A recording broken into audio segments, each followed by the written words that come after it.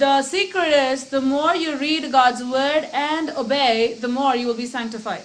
ரகசியம் என்னவென்றால் நீங்கள் வேதத்தை நன்றாக படித்து அந்த வேதத்து வசனங்களை நீங்கள் கைக்கொள்ளும் பொழுது அந்த வேத வசனம் உங்களை பரிசுத்தமாக்கும். Those are the two things that we see in John chapter 8 verse 31 and 32. ரெண்டு காரியங்களை நாம் பார்த்தோம். யோவான் 8ஆம் அதிகாரம் 36ஆம் வசனம் 32ஆம் வசனம். 31 says you need to know the truth. 31ஆம் வசனம் 32 says you need to know the truth. 32ஆம் வசனம் சொல்லுது நீங்கள் சத்தியத்தை அறிய வேண்டும் என்று. 31 says you need to obey the truth. 31ஆம் வசனம் சொல்கிறது அந்த சத்தியத்திலே நீங்கள் நிலைத்திருக்க வேண்டும் என்று. You have to obey the truth. அந்த சத்தியத்துக்கு நீங்கள் கீழ்ப்படிய வேண்டும். And we also saw in 1 Peter 3:15 1 பேதுரு 3ஆம் அதிகாரம் 15ஆம் வசனத்தை நாம் பார்த்தோம். that you need to sanctify the Lord in your hearts. தேவனை உங்கள் இதயத்திலே நீங்கள் பரிசுத்தம் பண்ண வேண்டும் என்று பார்த்தோம். We're just going to read a couple of more verses from 1 Peter chapter 3. 1 பேதுரு 3ஆம் அதிகாரம் 15ஆம் வசனத்திலிருந்து to see what God is actually speaking to us from here. இந்த வேத பகுதியிலிருந்து தேவன் எதை குறித்து பேசுகிறார் என்று நாம் பார்ப்போம். Let's read from 14 onwards. 14ஆம் வசனத்திலிருந்து நாம் படிப்போம். We're just going to read 4 verses from there. 4 வசனம் நான் படிக்க போகிறோம். We're going to read 14, 15, 16 and 17. 14, 15, 16, 17 வசனங்கள் நாம் படிக்க போகிறோம். But and if ye suffer for righteousness' sake, happy are ye, and be not afraid of their terror, neither be troubled. Verse 15. But sanctify the Lord God in your hearts, and be ready always to give an answer to every man that asks you a reason of the hope that is in you with meekness and fear. Verse 16. Having a good conscience, that whereas they speak evil of you as evildoers, they may be ashamed that falsely accuse your good conversation in Christ. Verse 17. For it is better if the will of God be so that ye suffer for well-doing than for evil-doing. 1 பேதுரு 3ஆம் அதிகாரம் 14, 15, 16, 17 வசனங்கள். நீதி நிமித்தமாக நீங்கள் பாடுபட்டால் பாக்கியவான்களாய் இருப்பீர்கள். அவர்களுடைய பயமுறுத்தலுக்கு நீங்கள் பயப்படாமலும் கலங்காமலும் இருந்து கர்த்தராகிய தேவனை உங்கள் இருதயங்களில் பரிசுத்தம் பண்ணுங்கள். உங்களில் இருக்கிற நம்பிக்கை குறித்து உங்களிடத்தில் விசாரித்து கேட்கிற யாவருக்கும் சாந்தத்தோடும் வணக்கத்தோடும் உத்தரவு சொல்ல எப்பொழுதும் ஆயத்தமாயிருங்கள். கிறிஸ்துவுக்கு ஏற்ற உங்கள் நல்ல நடக்கையை தூஷிக்கிறவர்கள் உங்களை அக்கிரமக்காரன் என்று உங்களுக்கு விரோதமாய் சொல்கிற விஷயத்தில் வெட்கப்படும்படிக்கு நல் மனசாட்சியை உடையவர்களாயிருங்கள். தீமை செய்து பாடு அனுபவிப்பதிலும் தேவனுக்கு சித்தமானால் நன்மை செய்து பாடு அனுபவிப்பதே மேன்மையாய் இருக்கும். Amen. Amen. So there is a special blessing to that. இந்த இடத்துல ஒரு சிறப்பான ஆசீர்வாதம் நமக்கு காணப்படுகிறது. The Lord is showing like this. God is showing that this is one area where we need to be sanctified. தேவன் இந்த இடத்துல நாம் பார்க்கிறோம் ஒரு இடத்திலே நாம் நம்மை பரிசுத்தப்படுத்திக் கொள்ள வேண்டும் என்று. We have lots of many areas where we need to be sanctified, but this is one area the Lord is showing. ஏராளமான பகுதியை நாம் பரிசுத்தப்படுத்திக்க வேண்டும். ஆனால் தேவன் குறிப்பாக இந்த இடத்தை நீ பரிசுத்தப்படுத்தும் என்று சொல்கிறார். If you want your vessel to be sanctified, don't retaliate. நம்முடைய இந்த பகுதியிலே நாம் பரிசுத்தப்படுத்த வேண்டுமானால் நாம் அதற்காக நாம் நீதி நியாயங்களை செய்து அதை சரி என்று நாம் செய்வது நல்லதல்ல. Expect when you do good that your good can be spoken as evil. நீங்கள் நன்மை செய்வதனால் அவர்கள் உங்களை தவறாக செய்தாலும் பேசினாலும் அதை குறித்து கலங்க வேண்டாம். Now sanctification is a big area. நம்மை பரிசுத்தப்படுத்திக் கொள்வது ஒரு பெரிய காரியம். And it's a very important area. அது மிக அவசியமான காரியம். So what we need to do is நாம் என்ன செய்ய வேண்டுமானால் today is the 28th. இன்றைக்கு டிசம்பர் 28ஆம் தேதி. In the next few days sit in God's presence. இருக்கிற 4 நாட்களிலே 29, 30, 31 3 நாட்களிலே நீங்கள் தேவனுடைய பாதத்திலே அமர்ந்திருந்து உங்களை ஆராய்ந்து பாருங்கள். Examine yourself before the Lord. தேவன் முன்பாக உங்களை ஆராய்ந்து சோதித்து பாருங்கள். What are the areas in your life that needs the working of the Lord? என்னென்ன பகுதியிலே தேவன் உங்களுக்காக கிரியை செய்ய வேண்டும். Look at your life and take the Bible and see what does God's word tell about what you're doing. உங்களுடைய வாழ்க்கை ஒரு நிமிடமாக அமர்ந்து நீங்கள் யோசித்து வேத வசனத்தை வைத்து நீங்கள் ஆராய்ந்து பாருங்கள். Is my personal life a sanctified life? என்னுடைய தனிப்பட்ட முறை பரிசுத்தமான வாழ்க்கையா இருக்கிறதா? Is my family life a sanctified life? என்னுடைய குடும்ப வாழ்க்கை பரிசுத்தமானதாக உள்ளதா? The work that I do, my job, நான் செய்யும் தொழில் பரிசுத்தமாய் இருக்கிறதா? Am I doing it in a sanctified way? நான் பரிசுத்தமான முறையிலே நான் அந்த என்னுடைய வேலையை செய்கிறேனா? Am I a different person on Sunday and a different person during the week? ஞாயிற்றுக்கிழமையிலே ஒரு வித்தியாசமான ஆளாய் இருந்து வாரம் முழுதும் 6 நாட்களில் வேறு விதமான ஆளாய் இருந்தால்? Am I a different person at home and a different person outside? வீட்டிலே ஒரு விதமான நிலையில் இருப்பது, வெளியே போனால் மிகவும் நல்லவர்களாக இருப்பது. Or you may be fooling your spouse and being a different person outside. உன்னுடைய துணைவியாரை நீங்கள் ஏமாற்றிக் கொண்டு வெளியே போய் மிக நல்லவங்க போல காணப்படுவது. God watches everything. தேவன் எல்லாவற்றையும் கவனித்துக் கொண்டிருக்கிறார். So sit in God's presence and examine yourself. தேவனுடைய பாதத்தில் அமர்ந்து உங்களை நாங்கள் சோதித்து பாருங்கள். We need an honest diagnosis of ourselves. நம்மை குறித்து நல்ல மனசாட்சியுடன் நாம் இருக்க வேண்டும். We need to honestly examine ourselves. நாம் உண்மை உத்தமமாய் நம்மளை நாமே ஆராய்ந்து பார்க்க வேண்டும். And see what God wants to tell us. தேவன் என்ன சொல்ல விரும்புகிறார் என்று பார்ப்போம். What is God speaking to us this night? இந்த இரவிலே தேவன் என்ன பேசுகிறார்? God is speaking to us about sanctification. தேவன் நம்மை பரிசுத்தப்படுத்திக் கொள்ள வேண்டும் என்று தேவன் நம்மோடு பேசிக் கொண்டிருக்கிறார். And his truth has the power to sanctify us. தேவனுடைய வசனமாகிய சத்தியம் நம்மை பரிசுத்தப்படுத்தக்கூடும் என்று பார்த்தோம். If you have lying in your life, உங்களுடைய வாழ்க்கையிலே நீங்க பொய் சொல்வீர்களானால் God's word has all the remedy you need for that topic. அந்த நீங்க அந்த பொய் சொல்ற காரியத்திலே தேவன் உங்களுக்கு அதை நீங்குவதற்கு எல்லா காரியங்களும் வைத்திருக்கிறார். If you have stealing in your life, God has everything you need in your word to cover that. களவு செய்பவர்களாய் நீங்கள் இருப்பீர்களானால் தேவனுடைய வார்த்தையிலே நீங்கள் களவு செய்வது எப்படி நிறுத்தப்பட வேண்டும் என்பதை நீங்கள் அறிந்து கொள்ளலாம். If you have a lust in your life, God has the remedy, the solution, whatever you need to deal with that problem. இச்சையுடையவர்களாய் காணப்படுகிறானால் அந்த இச்சை நீங்குவதற்குரிய ஆதாரங்களை நீங்குவதற்குரிய பதில்களை தேவனுடைய வார்த்தையிலே தேவன் கொடுத்து வைத்திருக்கிறார். If you are a person who is constantly backbiting, God's word has what you need to help you. தொடர்ந்து நாம் மற்றவர்களை குறித்து புறங்கூறி கொண்டே இருப்போமானால் தேவனுடைய வார்த்தையானது அந்த காரியத்தை நீக்குவதற்குரிய மருந்தாக நமக்குள்ளாக செயல்படுகிறது. If you have a habit of complaining all the time, God's word has something for that too. தொடர்ந்து நாம் குறை கூறிக்கொண்டே மற்றவர்களை குறித்தோ நம்மை குறித்தோ குறை சொல்லிக்கொண்டே அதிருப்தியாக இருப்போமானால் தேவனுடைய வசனத்திலே அதற்கும் மருந்து காணப்படுகிறது. If we are a dishonest person and we are dishonest in everything, God's word has something for that too. எதிலுமே நாம் உண்மையுள்ளாதவர்களாக இருப்போமானால் தேவனுடைய வார்த்தையிலே நீங்கள் வாசிப்பீர்களானால் எப்படி உண்மையுள்ளவர்களாக நீங்க மாற வேண்டும் என்று அதிலே உங்களுக்கு மருந்து கிடைக்கிறது. If you are lazy, God's word has something for that too. நீங்கள் சோம்பலாய் இருப்பீர்களானால் வேத வசனத்தை நீங்க படிக்கும் பொழுது அதிலிருந்து உங்களுக்கு எப்படி விடுதலை கிடைக்கும் என்று நீங்கள் அறிந்து கொள்ளலாம். So God's word has a remedy for everything. தேவனுடைய வார்த்தையிலே எல்லாவற்றுக்கும் விடுதலை உண்டு. That's why Jesus says, Father, sanctify them with your truth. Your word is truth. அதனால்தான் நம் தேவன் இயேசு கிறிஸ்து ஜெபிக்கிறார், உமது வசனத்தினாலே அவளை பரிசுத்தமாக்கும், உமது வசனமே சத்தியம். Your word has the power to sanctify. உம்முடைய வசனம் அவளை பரிசுத்தமாக்கும் என்று சொல்கிறார். When you read God's word and see what God says about a particular sin, that convicts you. நீங்கள் வேத வசனத்தை நீங்கள் படிக்கும் பொழுது தேவன் அந்த நீங்கள் தொடர்ந்து செய்யும் அந்த பாவத்தை குறித்து உங்களுக்கு அதை வெளிப்படுத்துவாரானால் நீங்கள் அதை விட்டுவிட வேண்டும். God's word shows how God sees that sin. தேவனுடைய வார்த்தையானது தேவன் அந்த பாவத்தை எப்படி பார்க்கிறார் என்றதை உங்களுக்கு காட்டும். God's word also shows that he has the power to deliver you from that sin. அந்த பாவத்திலிருந்து உங்களுக்கு எப்படி விடுதலை கிடைக்கும் என்பதை தேவனுடைய வார்த்தையானது உங்களுக்கு காண்பிக்கும். So unless you read it, you will not be set free. அந்த வேத வசனத்தை படித்தால்தான் உங்களுக்கு அந்தந்த காரியங்களை உங்களுக்கு கட்டி வைத்திருக்க அந்தந்த காரியங்களிலிருந்து உங்களுக்கு விடுதலை கிடைக்கும். So the Lord speaks to us this night. He tells you, know the truth, and the truth can set you free. தேவன் இந்த இரவிலே உங்களோடு பேசுகிறார். சத்தியத்தை நீங்கள் அறிந்து கொள்ளுங்கள், அந்த சத்தியமானது உங்களை விடுதலையாக்கும் என்று. Sanctify the Lord in your hearts. தேவனை உங்கள் இதயத்திலே பரிசுத்தம் பண்ணுங்கள். Sanctify the Lord in your hearts. தேவனாகிய இயேசு கிறிஸ்துவை உங்கள் இதயத்திலே பரிசுத்தம் பண்ணுங்கள். Sanctify him with your truth, with the truth of God. தேவனுடைய வார்த்தையினாலே நீங்கள் அறிந்து கொண்டிருக்க அந்த சத்தியத்தினாலே உங்கள் தேவனை பரிசுத்தப்படுத்துங்கள். Sanctify your hearts with the truth of God.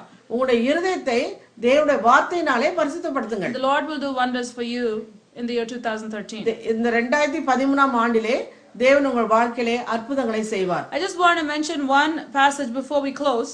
இதை முடிப்பதற்கு முன்பதாக ஒரு பகுதியை நான் வாசிக்க விரும்புகிறேன். 1 Samuel chapter 2. 1 சாமுவேல் 2ஆம் அதிகாரம். We're going to just see 2 verses in that. 2 வசனங்களை நாம் பார்க்க போகிறோம். And that chapter talks about the boy Samuel. அந்த அதிகாரம் சாமுவேலை குறித்து பேசுகிறது. It talks about Eli. ஏலியை குறித்து பார்க்கிறோம். It talks about Eli's sons. ஏலியுடைய பிள்ளைகளை குறித்து நாம் பார்க்கிறோம். And we see how Eli's sons despised the sacrifices of the Lord. ஏலியுடைய பிள்ளைகள் எப்படியாக பலி செலுத்துவதிலே அவர்கள் கவனமாய் இருக்கிறார்கள் என்று நாம் பார்க்கிறோம். And how they were presumptuous in dealing with the things of God. பலி செலுத்தும் நேரத்திலே அவர்கள் எவ்வளவு துணிகரமாக பாவம் செய்கிறார்கள் என்று பார்க்கிறோம். Let's read verse 17 and verse 18.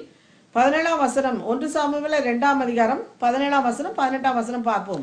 Wherefore the sin of the young men was very great before the Lord, for men abhorred the offering of the Lord. Verse 18. But Samuel ministered before the Lord, being a child, girded with a linen ephod.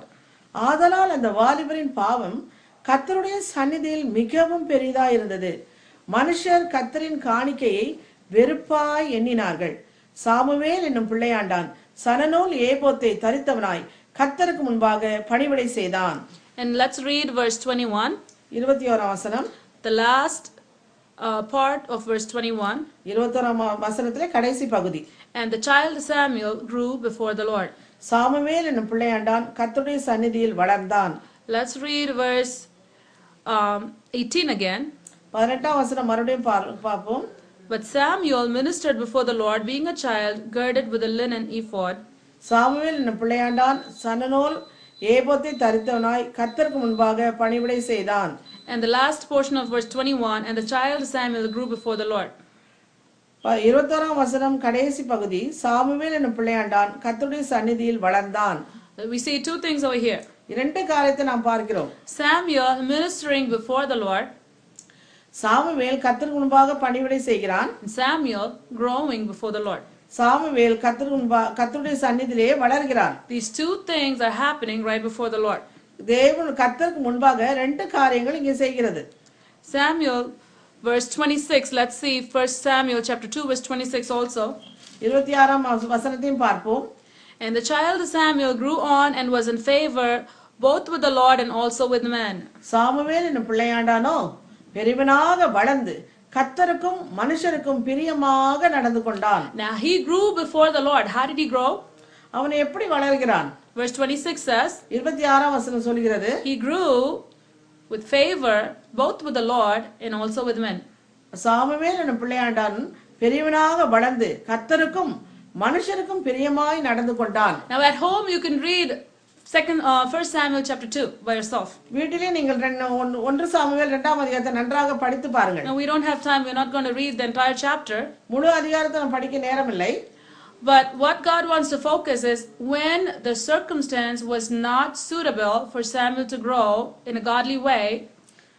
அந்த பயங்கரமான சூழ்நிலையிலே Samuel கர்த்தர் முன்பாக கர்த்தருடைய பிள்ளையை வளர்வதற்கு சூழ்நிலை அங்க இல்லை. You know how Samuel grew? அவன் எப்படி வளர்ந்தான் தெரியுமா? He grew before the Lord, pleasing God. அவன் தேவனுக்கு முன்பாக பணிவிடை செய்தான். தேவனுடைய பிள்ளையாண்டானாய் கர்த்தருடைய சந்நிதியிலே அவன் வளர்ந்தான். He received favor from the Lord. அவன் அதனால் கர்த்தருக்கும் மனுஷருக்கும் பிரியமாய் நடந்து கொண்டான். Now you see 2 sets of people right there. அந்த இடத்துல ரெண்டு விதமான ஜனங்களை நாம் பார்க்கிறோம். We see the sons of Eli who were the sons of the priest and who are also priests doing abomination before the Lord. Samuel ஏலியுடைய பிள்ளைகள் பேலியாளின் மக்களாக இருந்தார்கள். ஆனால் சாமுவேலோ கர்த்தருக்கு முன்பாக வளர்ந்து வந்தான். So we live in a day and age where we see wickedness all around. நாம் இப்படி பார்க்கிற இந்த காலத்திலே கொடூரமான ஜனங்களுக்கு மத்தியிலே நாம் வாழ்ந்து கொண்டிருக்கிறோம். We turn the computer on, you have wickedness. Computer நாம் பார்த்தால் அங்கு கொடூரமான செய்திகள். You turn the television on, you have wickedness. தொலைக்காட்சியை பார்த்தால் அங்கேயும் கொடூரமான செய்திகள். You go outside, you see wickedness. வெளியே போய் பார்த்தாலும் அங்கேயும் பயங்கரமான செய்திகள். So the excuse that most people can say is, oh, this is not like before. It was easier for people who lived before. Now it's much harder, so that's why I'm sinning.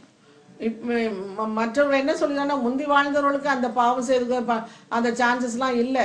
ஆனா இப்ப எங்க பார்த்தாலும் கொடுமையும் பாவம் இருக்கிறதுனால நான் இப்படி இருக்கிறதுல ஒன்றும் தவறு இல்லை என்று அவர்கள் சொல்கிறார்கள். God understands that.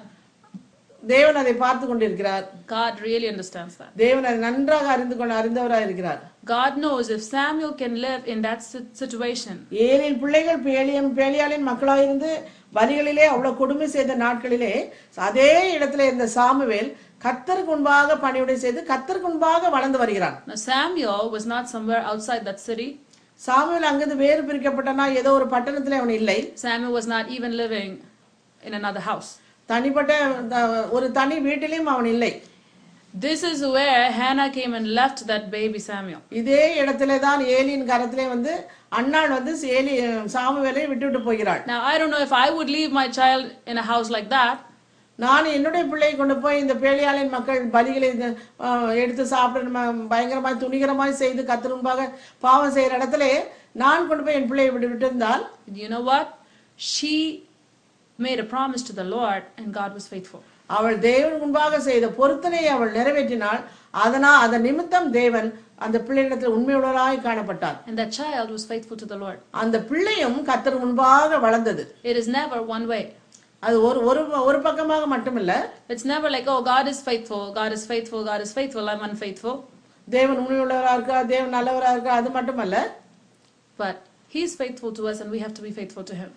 அவர் நமக்கு நான் உண்மையுள்ளவராக இருக்கிறார், நன்மை செய்கிறவர்கள் நாம் அவரிடத்தில் நாம் அவருக்கு முன்பாக பரிசுத்தமாய் உண்மையுள்ளவராய் நமக்கு காணப்பட வேண்டும். The reason why Eli and his sons were destroyed was because they were unfaithful to the Lord. ஏலியும் அவருடைய பிள்ளைகளும் ஏன் அவர்கள் பாழாக்கப்பட்டார் என்றால் தேவன் முன்பாக அவர்கள் உண்மையற்றவர்களாய் காணப்பட்டார்கள். God was faithful to them. அவர்களுக்கு தேவன் உண்மையுள்ளவராய் இருந்தார். But they were unfaithful to the Lord. தேவனிடத்திலே அவர்கள் உண்மையற்றவர்களாய் துணிகரக்காரர்களாய் மாறிவிட்டார்கள். And they were wicked. அவர்கள் கெட்டவர்களாய் இருந்தார்கள். But you know what? Even in that circumstances, Samuel grew before the Lord. அந்த சூழ்நிலையின் மத்தியிலும் அங்கு வளர்கிற சாமுவேல் கர்த்தருக்கு பிரியமானவனாய் காணப்பட்டான். Now can you and I grow like Samuel in a circumstance where we live? That's a question. அதே போல் நாம யோசித்து பார்ப்போம். அதே பயங்கரமான சூழ்நிலையிலே நாம் இருப்போமானால் நாம் எப்படி இருப்போம்? If Samuel can grow before the Lord, we can. Samuel அதே பயங்கரமான சூழ்நிலையிலே அவன் கர்த்தர் முன்பாக கர்த்தருடைய பிள்ளையாய் வளர்ந்தது போல நாமும் வளர முடியும். And God favored him.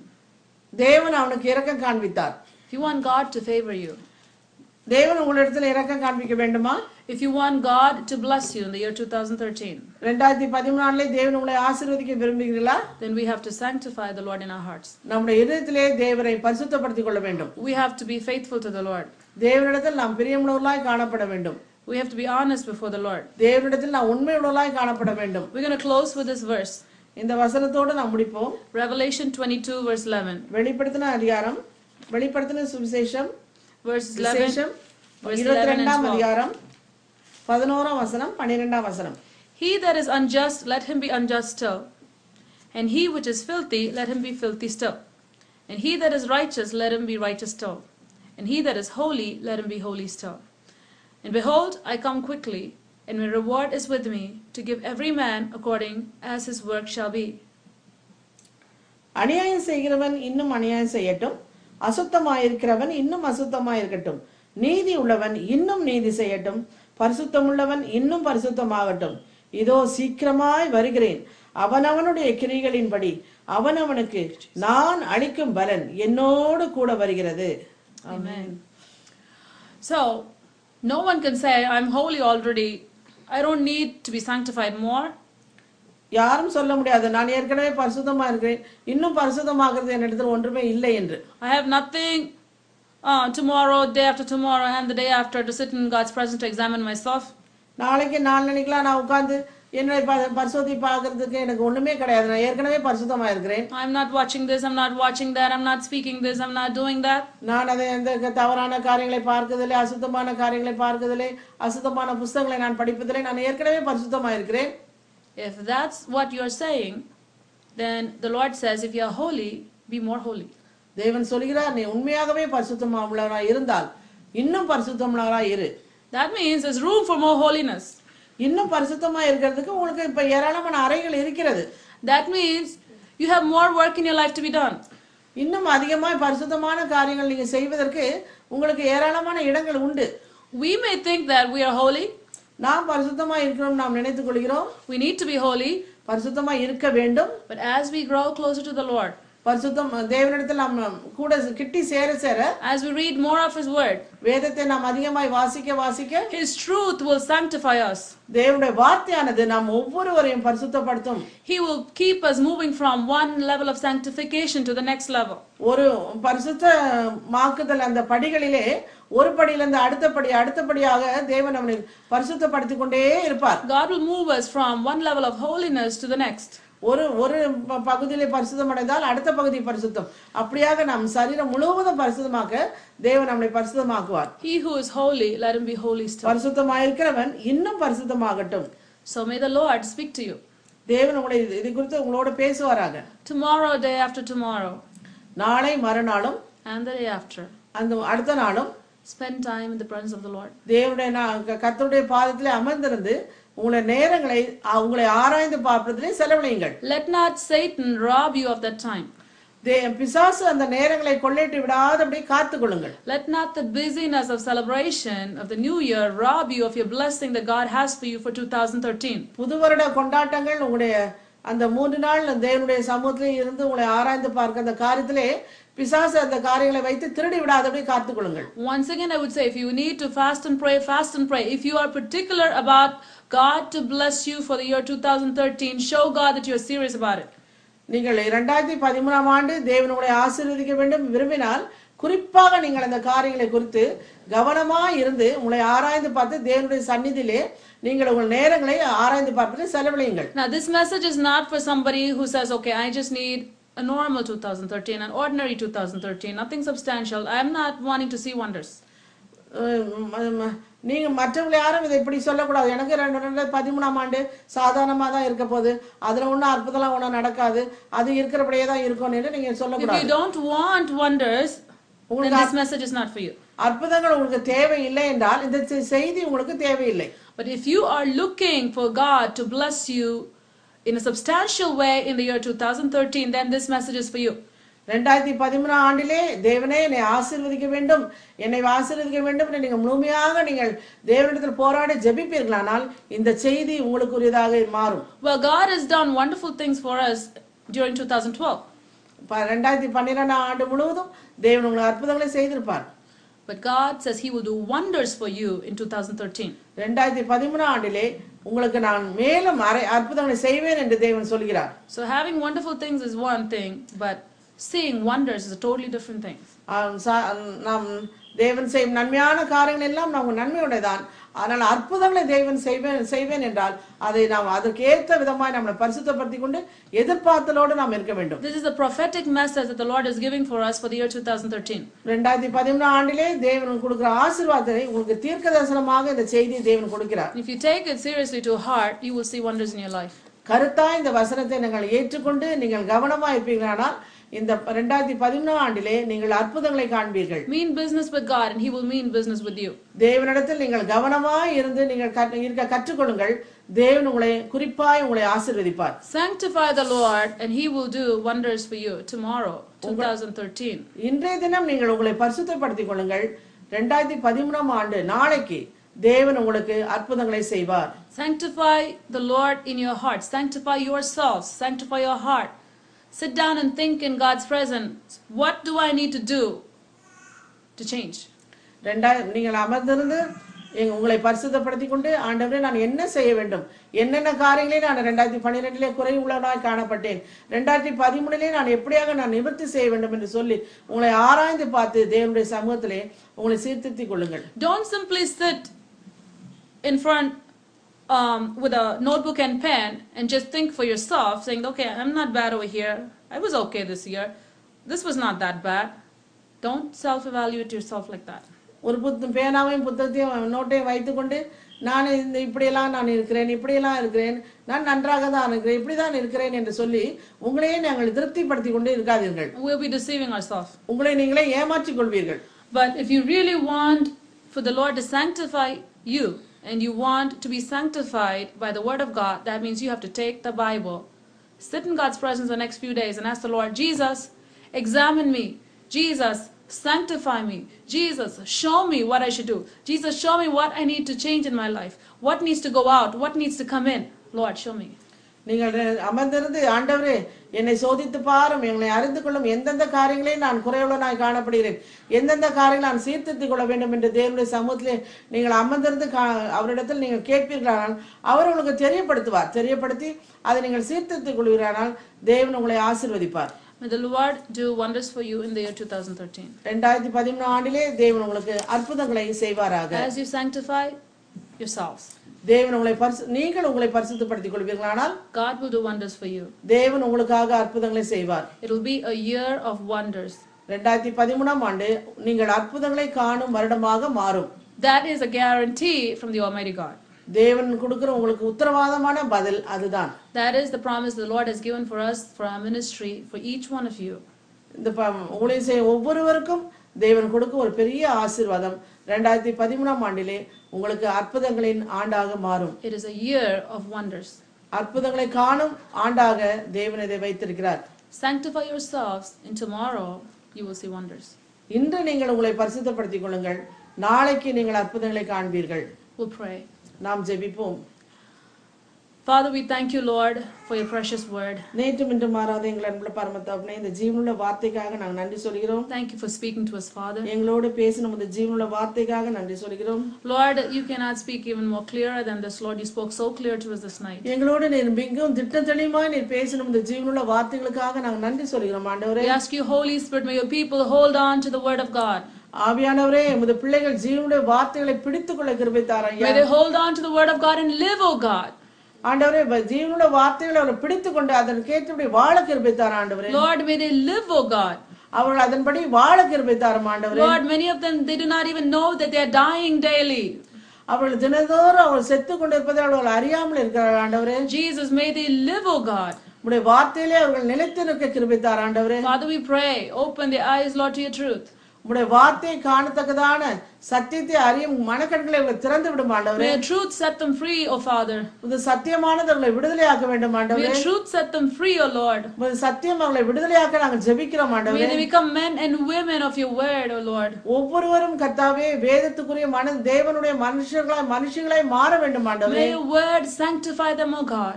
அந்த வசனமானது அவர்களை பரிசுத்தப்படுத்த வேண்டும் ஆண்டவரே. Lord, may they devote their time to your word, oh Father. கர்த்தருடைய வசனத்திலே உம்மிடத்திலே அவர்கள் நேரத்தை செலவழிக்க அவர்கள் கிருபை தர வேண்டுமாய் நாங்கள் ஜெபிக்கிறோம் ஆண்டவரே. We ask you, Holy Spirit, that you will bless our people, Lord. பரிசுத்த ஆவியானவரே, உம்முடைய ஜனங்களை நீர் ஆசீர்வதிக்க வேண்டுமாய் நாங்கள் Bless ஜெபிக்கிறோம். us, oh God. அவளை ஆசீர்வதியும் ஆண்டவரே. Lord, may we truly have a year of wonders, oh Lord, in the year 2013. 2013 ஆண்டு உண்மையாகவே உம்முடைய பிள்ளைகளுக்கு ஒரு அற்புதங்களின் ஆண்டாக மாறத்தக்கதாக நான் கிருபை செய்யும் ஆண்டவரே. May we not lose, Lord Father, your wonder working hand in the year 2013 because of our disobedience. இவர்கள் கீழ்ப்படியாமல் போவதனால் ஆண்டவரே, அவர்கள் பிரியமில்லாமல் ஜீவிப்பதனால் தேவன் அவர்களுக்காக வைத்திருக்கும் அற்புதங்களை அவர்கள் இழந்து போகாதபடி காத்துக்கொள்ளும் ஆண்டவரே. Father, may they inherit, Lord Father, inherit everything that you have for them, Lord, in the year 2013. 2013 ஆண்டிலே நீர் வைத்திருக்கும் அற்புதங்களை அவர்கள் சுதந்திரித்துக் கொள்ளத்தக்கதாக தேவன் அவர்களை ஆசீர்வதிக்க வேண்டுமா நாங்கள் ஜெபிக்கிறோம் ஐயா. Thank you for doing it, Lord. தேவனே, அப்படி நீ செய்ய போற தயவுக்காக நாங்கள் நன்றி சொல்கிறோம். In Jesus' name we pray. இயேசுவின் நாமத்தில் ஜெபத்தை ஏறெடுக்கும் நல்ல பிதாவே. Amen. Amen. For prayer, please contact us at prayer@elbethelinterntionalministries.org. That's prayer@elbethelinterntionalministries.org. Or you may phone us at 001-845-360-0534. Once again, 001-845-360-0534. You may write us at El Bethel International Ministries, P.O. Box 966, Goshen, New York 10924, USA. On the web, please visit us at www.elbethelinternationalministries.org.